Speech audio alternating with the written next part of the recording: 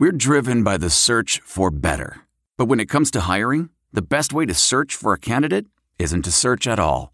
Don't search. Match with Indeed. Leveraging over 140 million qualifications and preferences every day, Indeed's matching engine is constantly learning from your preferences. So the more you use Indeed, the better it gets. And listeners of this show will get a $75 sponsored job credit to get your jobs more visibility at Indeed.com/match. Just go to Indeed.com/match right now and support our show by saying you heard about Indeed on this podcast. Indeed.com/match. Terms and conditions apply. Need to hire? You need Indeed. Blog Talk Radio. Good evening and welcome to the Hoosier Huddle podcast. I'm Sammy Jacobs. Along with us is TJ Inman.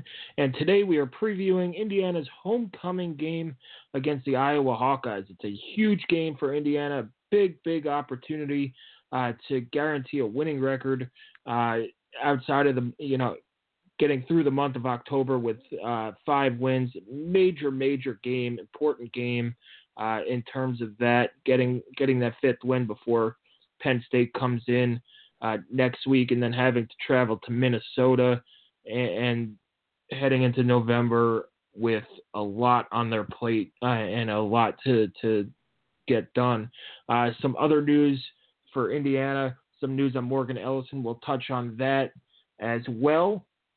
Indiana, so the homecoming game this week kicks off at noon. It's at Memorial Stadium, of course, and it'll be broadcast on ESPN2. So check your local listings for ESPN2 at noon. Tune into the game. Tune into Hoosier Huddle. We'll be on Twitter and all that. Make sure you print your bingo cards. Get that done. Send us in your winners, and we'll have fun breaking down the game and getting right to it. Indiana comes into this matchup at 4-2, 1-2 in the Big Ten.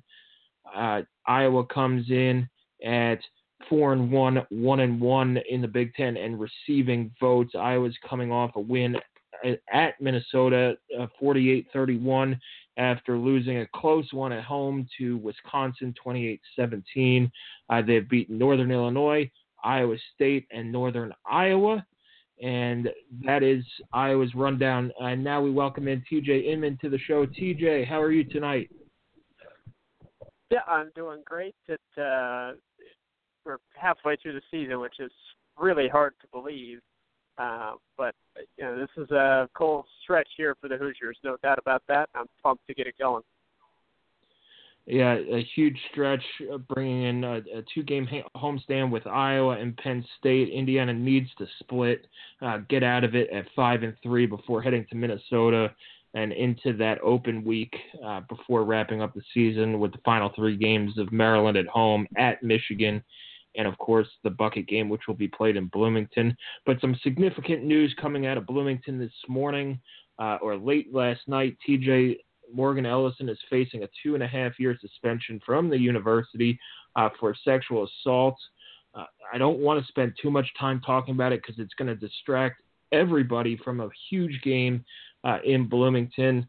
But my initial thoughts on this were, I don't think IU handled it well from a PR standpoint. I thought Tom Allen did the right thing, suspending him indefinitely, saying that at the beginning of the year, I forgot which week it was, but the decision was out of his hands. It was in the university's hands. About a week ago, he was asked on a teleconference what the deal was with Morgan Ellison, said he was back practicing. I thought that was a big mistake on his part to answer that question, but we'll see. I don't think Tom Allen handled it poorly. I think from a PR standpoint, it was handled poorly. It's something that IU should have jumped out ahead on. It looks like, nobody knows what's going on from a university standpoint and an athletic standpoint. To me, that, he's back practicing, and then a week later, or a couple days later, it comes out that he's suspended for 2.5 years. You got to assume that his career at Indiana is done and that he'll move on. 2.5 years will probably use up all his eligibility it would, if you count this year. This year as being a redshirt year, and then start. I don't know when the clock would start, but you'd assume it's next semester, so it would be a half, and then 2 more seasons would put him into like a redshirt senior year. So you could bet he'll be moving on. IU doesn't need that type of person on campus, and I can't stress that enough. People have the right to feel safe at the school that they go to, and what he did was inexcusable. Although it's all alleged, and you got to hear both sides, but there was enough evidence to suspend him for 2.5 years and do that. So every student has a right to feel safe. There is no room for this at Indiana University. There's no room for it on the Indiana football team, and I just wish that they had handled it better, because every time you see another school do this, you got to learn. You got to get out in front of it and get on the same page. And to me, it didn't sound like Indiana was on the same page as itself. But he needed to go, deserved to go, and we'll see how Indiana moves on from there. Right now, to me, this matter is settled. He never played in a game this year. He was still under suspension while practicing, according to Tom Allen. So while he was practicing, and some people might think of it as a lessening of a sentence, he's suspended for 2.5 years. I think, maybe an expulsion would fly over better with fans and people around the university. But a 2.5 year suspension is basically an expulsion for for Morgan Ellis. And TJ, what are your quick thoughts on the whole situation? Well, obviously, it's fortunate at absolute best. I mean, you can't stress enough that this is way, way, way above football. Morgan Ellison was a solid player that, it seemed like had a pretty good future. However, you cannot put yourself into a situation where these allegations could even be close to true. And if even parts of what is alleged is reality, then Morgan Ellison should not have the privilege of playing football for Indiana University. From a criminal standpoint, charges have not been filed. It's important that we stress that as well. But, you do not have to the same standards for, putting someone in jail are not the standards that you have for giving them the privilege of, attending classes at IU and being a football player at IU. It's a different standard. You do not have to prove without, beyond a reasonable doubt that Morgan Ellison is guilty of what's alleged. So, I understand from a pre-R standpoint it could have been handled differently. However, I am somewhat proud and relieved that Indiana took pretty swift action with this, suspending him indefinitely early in the process, and really he never got close to playing a game for Indiana. So this season, of course, and that, to me, that's a positive, because we have seen other schools where Morgan Ellison would have been playing until there was a ruling made, and that's their prerogative to handle it that way. I'm glad that Indiana didn't allow him to play while this sorted itself out. So, and from a Indiana roster standpoint, as we pivot to football, moving to next year, IU has replaced that running back spot on the roster, it looks like, with a heck of a recruit, four-star tailback from Avon, flipped from Ohio State to Indiana, making that backfield look pretty darn exciting as IU added both David Ellis and Samson James here in the past week. Samson James, a guy that I know Jeff Rabjohns of Peaks has said has, in his opinion, which he's not a football expert, he makes that well known, but Jeff knows what he's talking about. According to him, Samson James has as much potential coming out of high school as any running back he has seen in the state of Indiana since he began covering IU sports, and that's been a while. It's really saying something. He harkens back to Darren Evans from was 2005 or 6. I could be off on that, but Darren Evans went to Virginia Tech and had a tremendous couple of seasons in Blacksburg. So, Samson James is a guy that is going to immediately step in where Morgan Ellison, where his roster spot was, and I think that's a big development, not just from a roster standpoint, but also from a in-state recruiting standpoint. I mean, that's a 4-star, borderline 5-star kid that Ohio State still wanted. They definitely still wanted him, and he chose to flip to Indiana, and that's really, really positive for the Hoosiers. Mike Hart, Tom Allen, and whoever else recruited that kid to get him to come to Bloomington is a big coup. Yeah, and that makes winning so much more important. So you could keep this class, which is now ranked in the top 40 by all three outlets there. So start winning game, continue to win games, get to a bowl game, and really those 15 practices from December after Thanksgiving into the bowl game are huge for a team that's this young.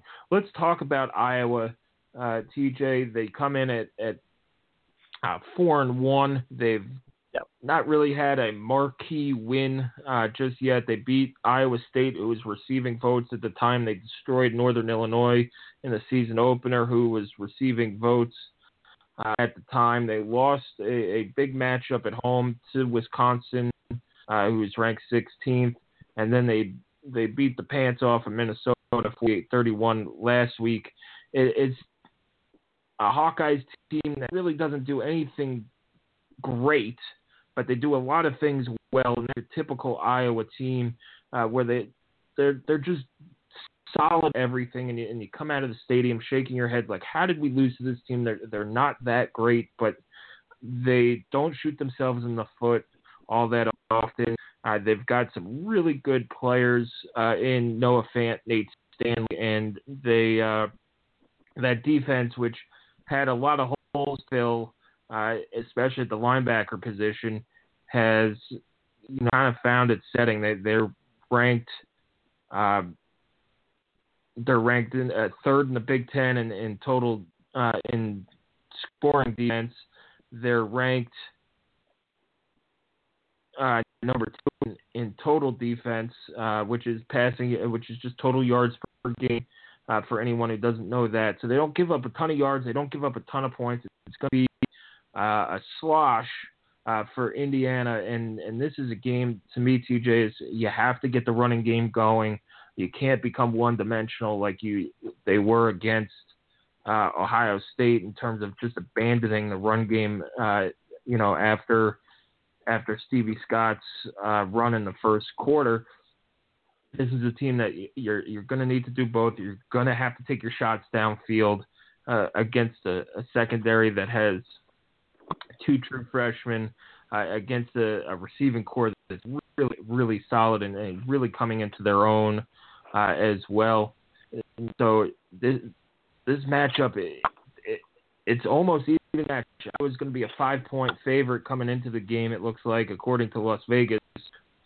It's a game that it should be a very pro-IU crowd. This isn't, your top 5 undefeated Iowa team where they have that once-a-decade season and everybody travels. It's a longer trip. Car. Sure, there'll be some Iowa fans there, but they're not going to take over stadium like they did in 2015. This will be a very pro-IU homecoming crowd. And I think if they could come out, if IU could come out and get that place rocking early, it's going to be a tough environment for Iowa. I mean, the Hawkeyes last week was really interesting because I thought I had a really good read on what they were. And then last week, they go out and nearly put up 50. Rewatching that game, watching it, I should say, I didn't watch it live, so caught the rebroadcast of it. A lot of those points can be attributed to Minnesota errors. Now, Iowa had something to do with that. The Hawkeyes forced 4 turnovers, interceptions by Enigstad. So that had something to do with it, but Iowa's offense did look good in that game.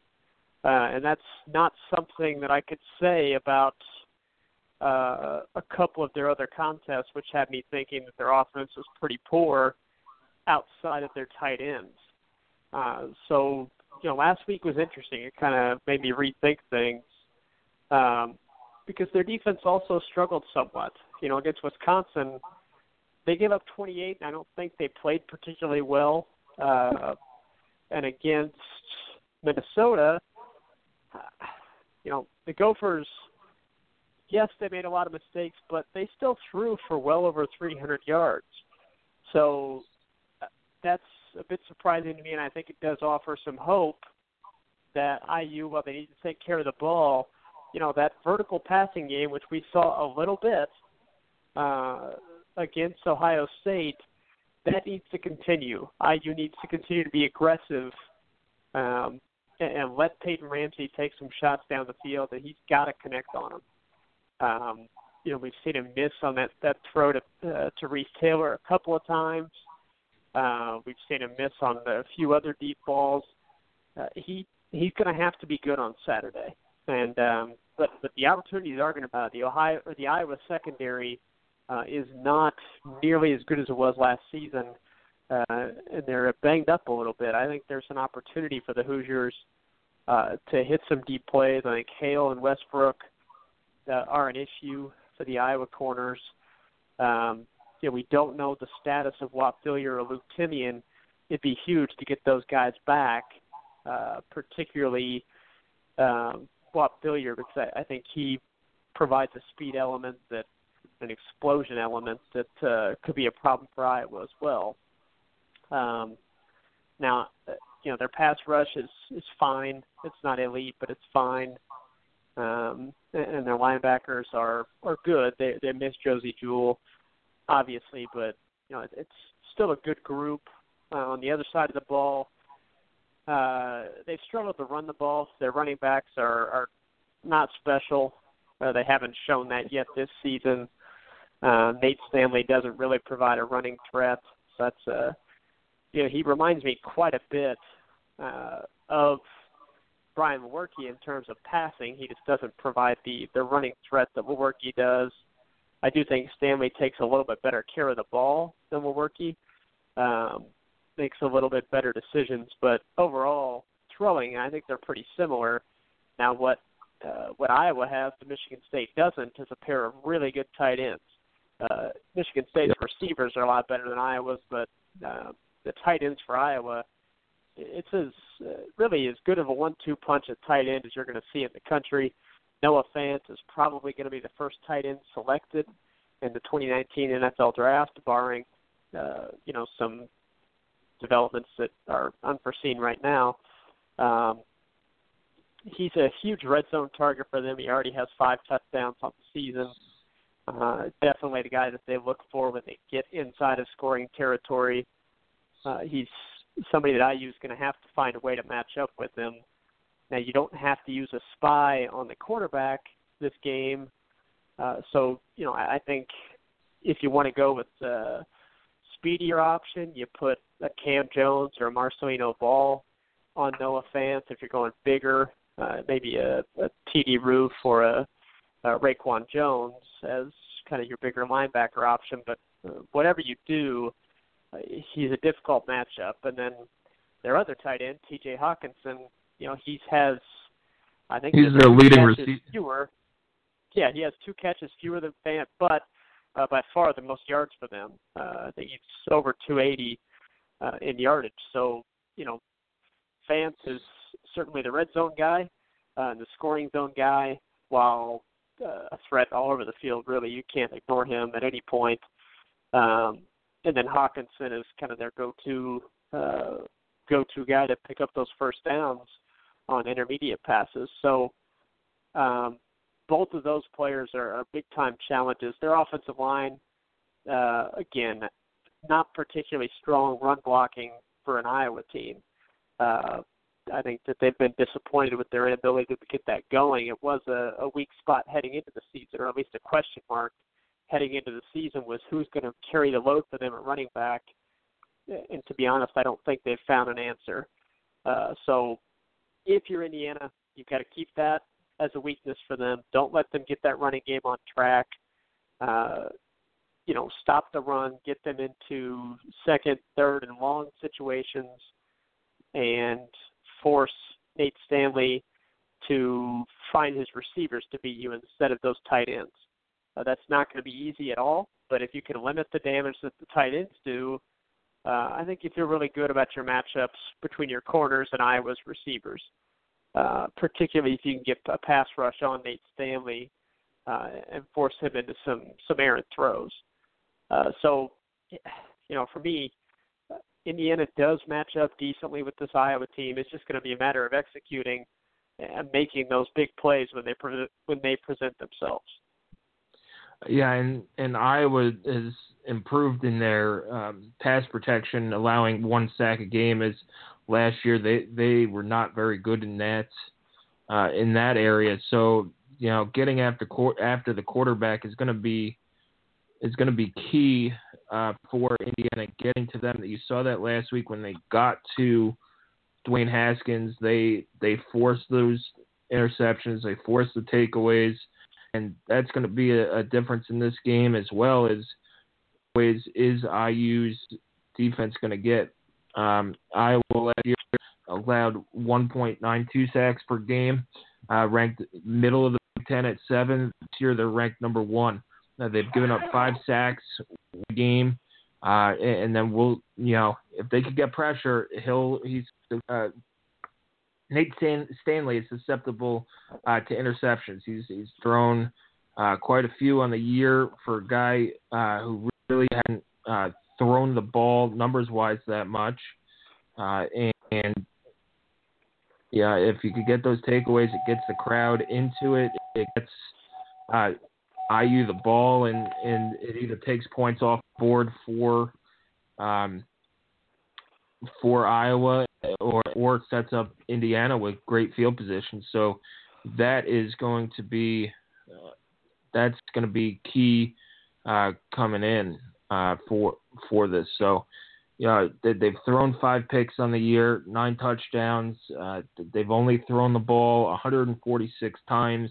They complete 62.3% of their passes. So we'll see what Iowa could do. It's not an offense that really scares you outside of the 2 tight ends, but it's one that could grind its way downfield, put points up on the board, and really be a headache in terms of converting third downs, extending drives, eating up the clock. Nate Stanley's thrown 4 interceptions, not 5. And Pettori Mansell has a freshman, and Mop Up Time has thrown a pick as well. But they're going to go down the field and try and eat up clock. It's a Kirk Ferentz team. He's been there forever. It seems, at least to us, it's been a lifetime since Iowa's changed coaches. But we know what Kirk Ferentz is about: playing good defense, having an offense that takes its shots, but it does not really take risks, and has a medium-sized reward for low-risk offense. So we'll see what happens there. Defensively, Iowa, they've picked off 6 passes. They've only had 1 fumble recovery, I believe. Their turnover margin isn't as great it's only a +1, in that it's not your typical Iowa takeaway defense where you saw last year where they had a couple DBs who could pick off passes, score from anywhere on the field. You had Josie Jewell, who is an All-American in the middle of the field, and then you had some defensive linemen who could play well as well. So it's kind of a different look Iowa team. It's like bizarro Iowa. They're going to throw the ball a little bit more than run, and the defense, while stout, is really not as great as some of these Iowa teams have been in the recent past. No, and I mean, you look Slade, an offense that you would consider, elite by any means, and I'm really thinking Wisconsin is the only offense that they've gone against that you would say is above average. Iowa State looked really good last week, but that was with the new quarterback. Prior to that switch, they had not looked good on offense all year. Northern Illinois' offense is average, I would say. And in Minnesota, again, I'd say that's probably an average offense, if that. So I don't think they've gone up against an offense outside of Wisconsin that you would consider even above average. So kind of hard to get a read on their defense. They might be really good. I mean, they might be a legitimate top 20 defense. I have my doubts about that though, because again, the two Big Ten opponents that they've gone up against, Wisconsin had 28 and was pretty effective most of that game, and Minnesota, despite having 4 turnovers, was still able to score in the 30s. So it's going to be really interesting to see what IU's offense does. I just hope that they continue to show the aggressiveness that they showed against Ohio State. It's okay to take shots down the field when you're playing in a close game. That's okay to do. You don't have to get super tight and revert back to only throwing 5 to 10 yard intermediate slant passes and trying to protect the ball. That's if Indiana reverts to that, I'm not confident at all that they'll come out of there with enough points to get a victory, because I think the Iowa defense will creep up into the box, really effectively stop the run because they don't have to worry about downfield passing, and then it won't test what I consider to be the weakest part of Iowa's defense right now, which is the inexperience in the secondary. So I really, the weather should be okay for IU to take shots down the field and show some of that little bit of creativity that we saw against Ohio State. So I think that Westbrook and Hale and maybe even the Hoosier tight ends will be able to have good days if Peyton Ramsey gives them a chance to do so. And I like the way that IU's defense, I think a 4-2-5 with the personnel that IU has, I think they'll have a shot to do pretty well against this team. Again, Stanley's not a guy that's going to burn you with his legs, and their running backs so far have not been particularly effective. I think that IU can do well against that running game. It's just a question of whether or not they can get enough pressure on Stanley to prevent him from picking the defense apart, just standing back in the pocket. If anybody has 4 or 5 seconds to throw, if they're even a remotely good quarterback, they'll be able to find somebody.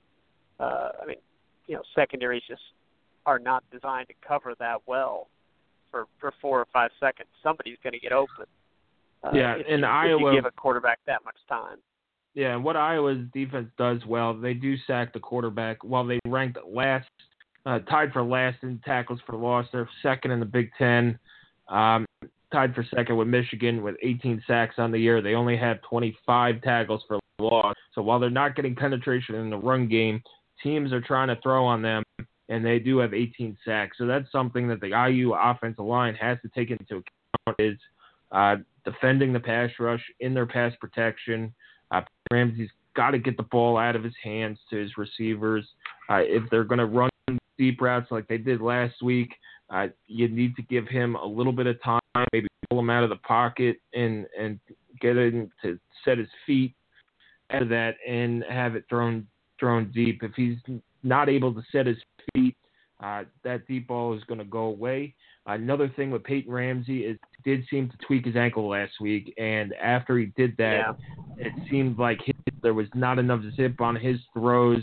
It was difficult for him to step into it and things like that. So while Tom Allen did say that the plan was to insure Michael Penix, if Peyton Ramsey aggravates that ankle again, and he's a tough kid, but there's only so much pain somebody could take before it affects their ability to play. And if he can't put weight on that ankle and throw, it's going to be a long day. And maybe, as Tom Allen, you have 2 games to play with, maybe you roll the dice and put Penix in there to throw the ball and kind of save Ramsey for the stretch run here. And if you have to go with quarterbacks, do that because if Peyton Ramsey can't run and he can't step into his throws, he's not effective as a quarterback. And I have been a big Peyton Ramsey critic. I thought he played a pretty darn good half last week in the first half and then showed guts in the second half. But once he twisted that ankle on that dive for the first down or whatever happened, it seemed that he lost his whatever fastball he had throwing the ball and maybe have gotten a little rattled. But if Ramsey has played in some big games, he's played against Michigan State twice. He's played against some good defenses, so it's going to be something new for him. And it just, if he's 100% healthy, he could lead this team to victory. If he's hobbled, IU might have to, I wouldn't say pull the plug, but might have to find an alternative way to run that offense. If that means putting Michael Penix in and using one of those 2 games you have before burning his red shirt, you got to do it because this game is super duper important in terms of momentum. If you lose this one, you're starting at 4-4, going to Minnesota after playing Penn State at home. If you win, you're at least guaranteed to go to Minnesota 5-3 and looking good. And if you could get out of October, with the win at Minnesota, you get out of it with 6 wins or at least 5 wins, and you're feeling pretty good. With the last 3 games, getting 1 in the last 3 games against Maryland, Michigan, and Purdue. But all right, TJ, let's go predictions. Well, I continue to pick Indiana in big games, and of course, more often than not, that ends up being incorrect. I really do not know. I'll be 100% transparent here. I don't know. I do not have a good read on this game. I do not know. The only thing I can feel very confident in is that IU is going to play really hard. Multiple national people that were there for the Ohio State-Indiana game, of course, to see Ohio State, all commented about how hard Indiana played for Tom Allen and the effort that they gave and the fact that they just didn't blink, didn't back down for the Buckeyes, and that was noticeable on TV as well, and that's really encouraging. I know that the skeptic would say, well, of course they should play hard. That it's one thing to give effort, another to give the kind of effort that Indiana was giving, and it was noticed by non-IU fans like Bruce Feldman, for one, that mentioned it on his podcast, The Audible. So I'm confident IU's going to play really hard. I'm confident they're going to play well. I'm not confident that they're going to make those 50-50 plays that are going to be the difference in a close ball game. I I just have to see it. I have to see it. So I don't know. I kind of think it's going to be another homecoming heartbreak against the Hawkeyes. Iowa wins 27-24 in a game that I think is going to be a nail-biter the whole way. Yeah, you said a lot of good points there, TJ, especially on the effort. And Indiana played really hard. It wasn't one of these games where they just gave up in the second half in the fourth quarter and just let Ohio State or one of these top teams score at will. They battled them to the end. They just lack the talent that Ohio State has, and 95% of the teams in the country lack the talent that Ohio State has. So I think the crowd is going to play a big factor in this game. It's homecoming. It's your team is 4-2. They come off of a solid showing against Ohio State, and if that stadium is half full at kickoff, I think that drains Indiana's energy a little bit. But if students show up, if alumni show up, and that stadium's 80% full by kickoff and 100% full by by the middle of the first quarter, that energy is going to give them a lift and a boost. And from talking to players and coaches, it really does make a difference both ways. Sometimes being in a stadium is hard too, and to get your energy up for opponents, but that energy is going to be a big difference, I think. And then just, getting guys back healthy. You hope that Coy Cronk could return.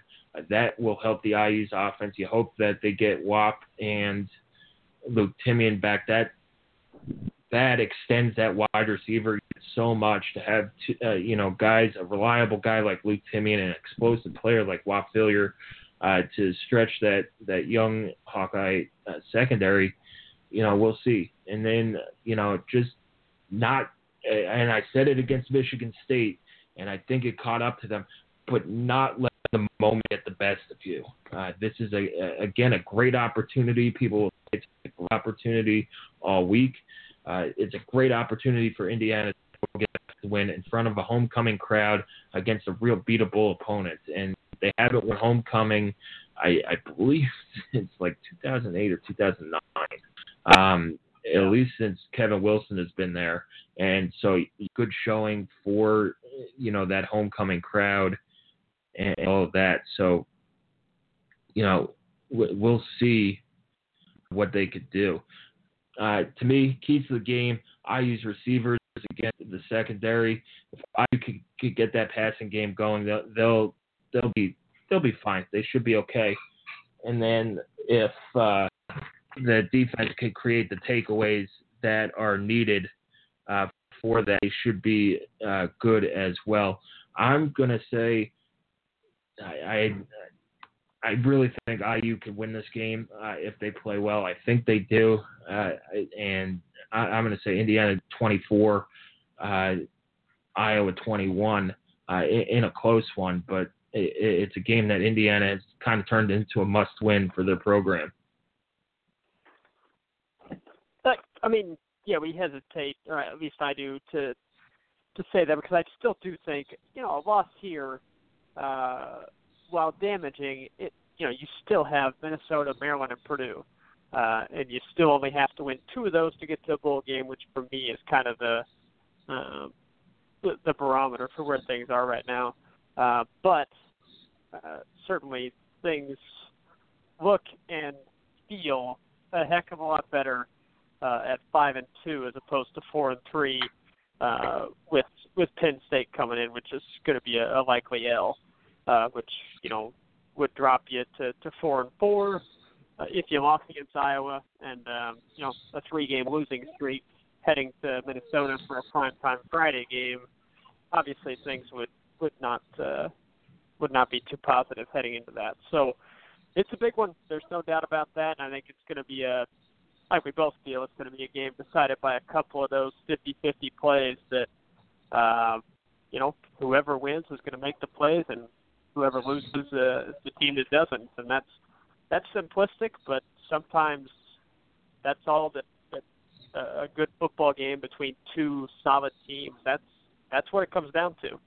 And hopefully this is a week where IU is able to make those plays. They did against Virginia, and they did not against Michigan State. So we'll see. I mean, I think I'm really excited for it, and I really do think it's a game that is going to be a lot of fun to watch, but really stressful for IU faithful to sit through. Hopefully it ends positively, and we can get an actual homecoming win. One of the rarest things there is for IU football. Yeah, and what's IU football if it's not stressful? But going into this game, IU can't start the game like what they had against Michigan State, miss a deep throw a pick six, and get into a 14-0 hole. They need to get out in front, make some plays. You don't need to rush out to a big lead, but don't shoot yourself in the foot. Control the tempo, control field position, put points on the board, and just if you get out of that first quarter within either up a touchdown or within 3 points, you're sitting pretty the rest of the way. And that's my take. All right, TJ, thanks for joining us on this Thursday night, and we'll talk again on Monday. Absolutely. Yeah, have a good homecoming weekend, everybody. Yep. Well, that does it for the Hoosier podcast tonight. It is homecoming weekend. Check all your traffic apps for traffic going down on Friday and Saturday. Enjoy the weekend. The weather is supposed to be perfect fall weather, 50s, some sunshine, things like that. Game kicks off at noon. It's on ESPN2 if you can't make it to Bloomington. Check your local listings. Keep coming back to HoosierHuddle.com for all your Indiana football coverage. Follow us on Twitter at Hoosier_Huddle, and enjoy the weekend.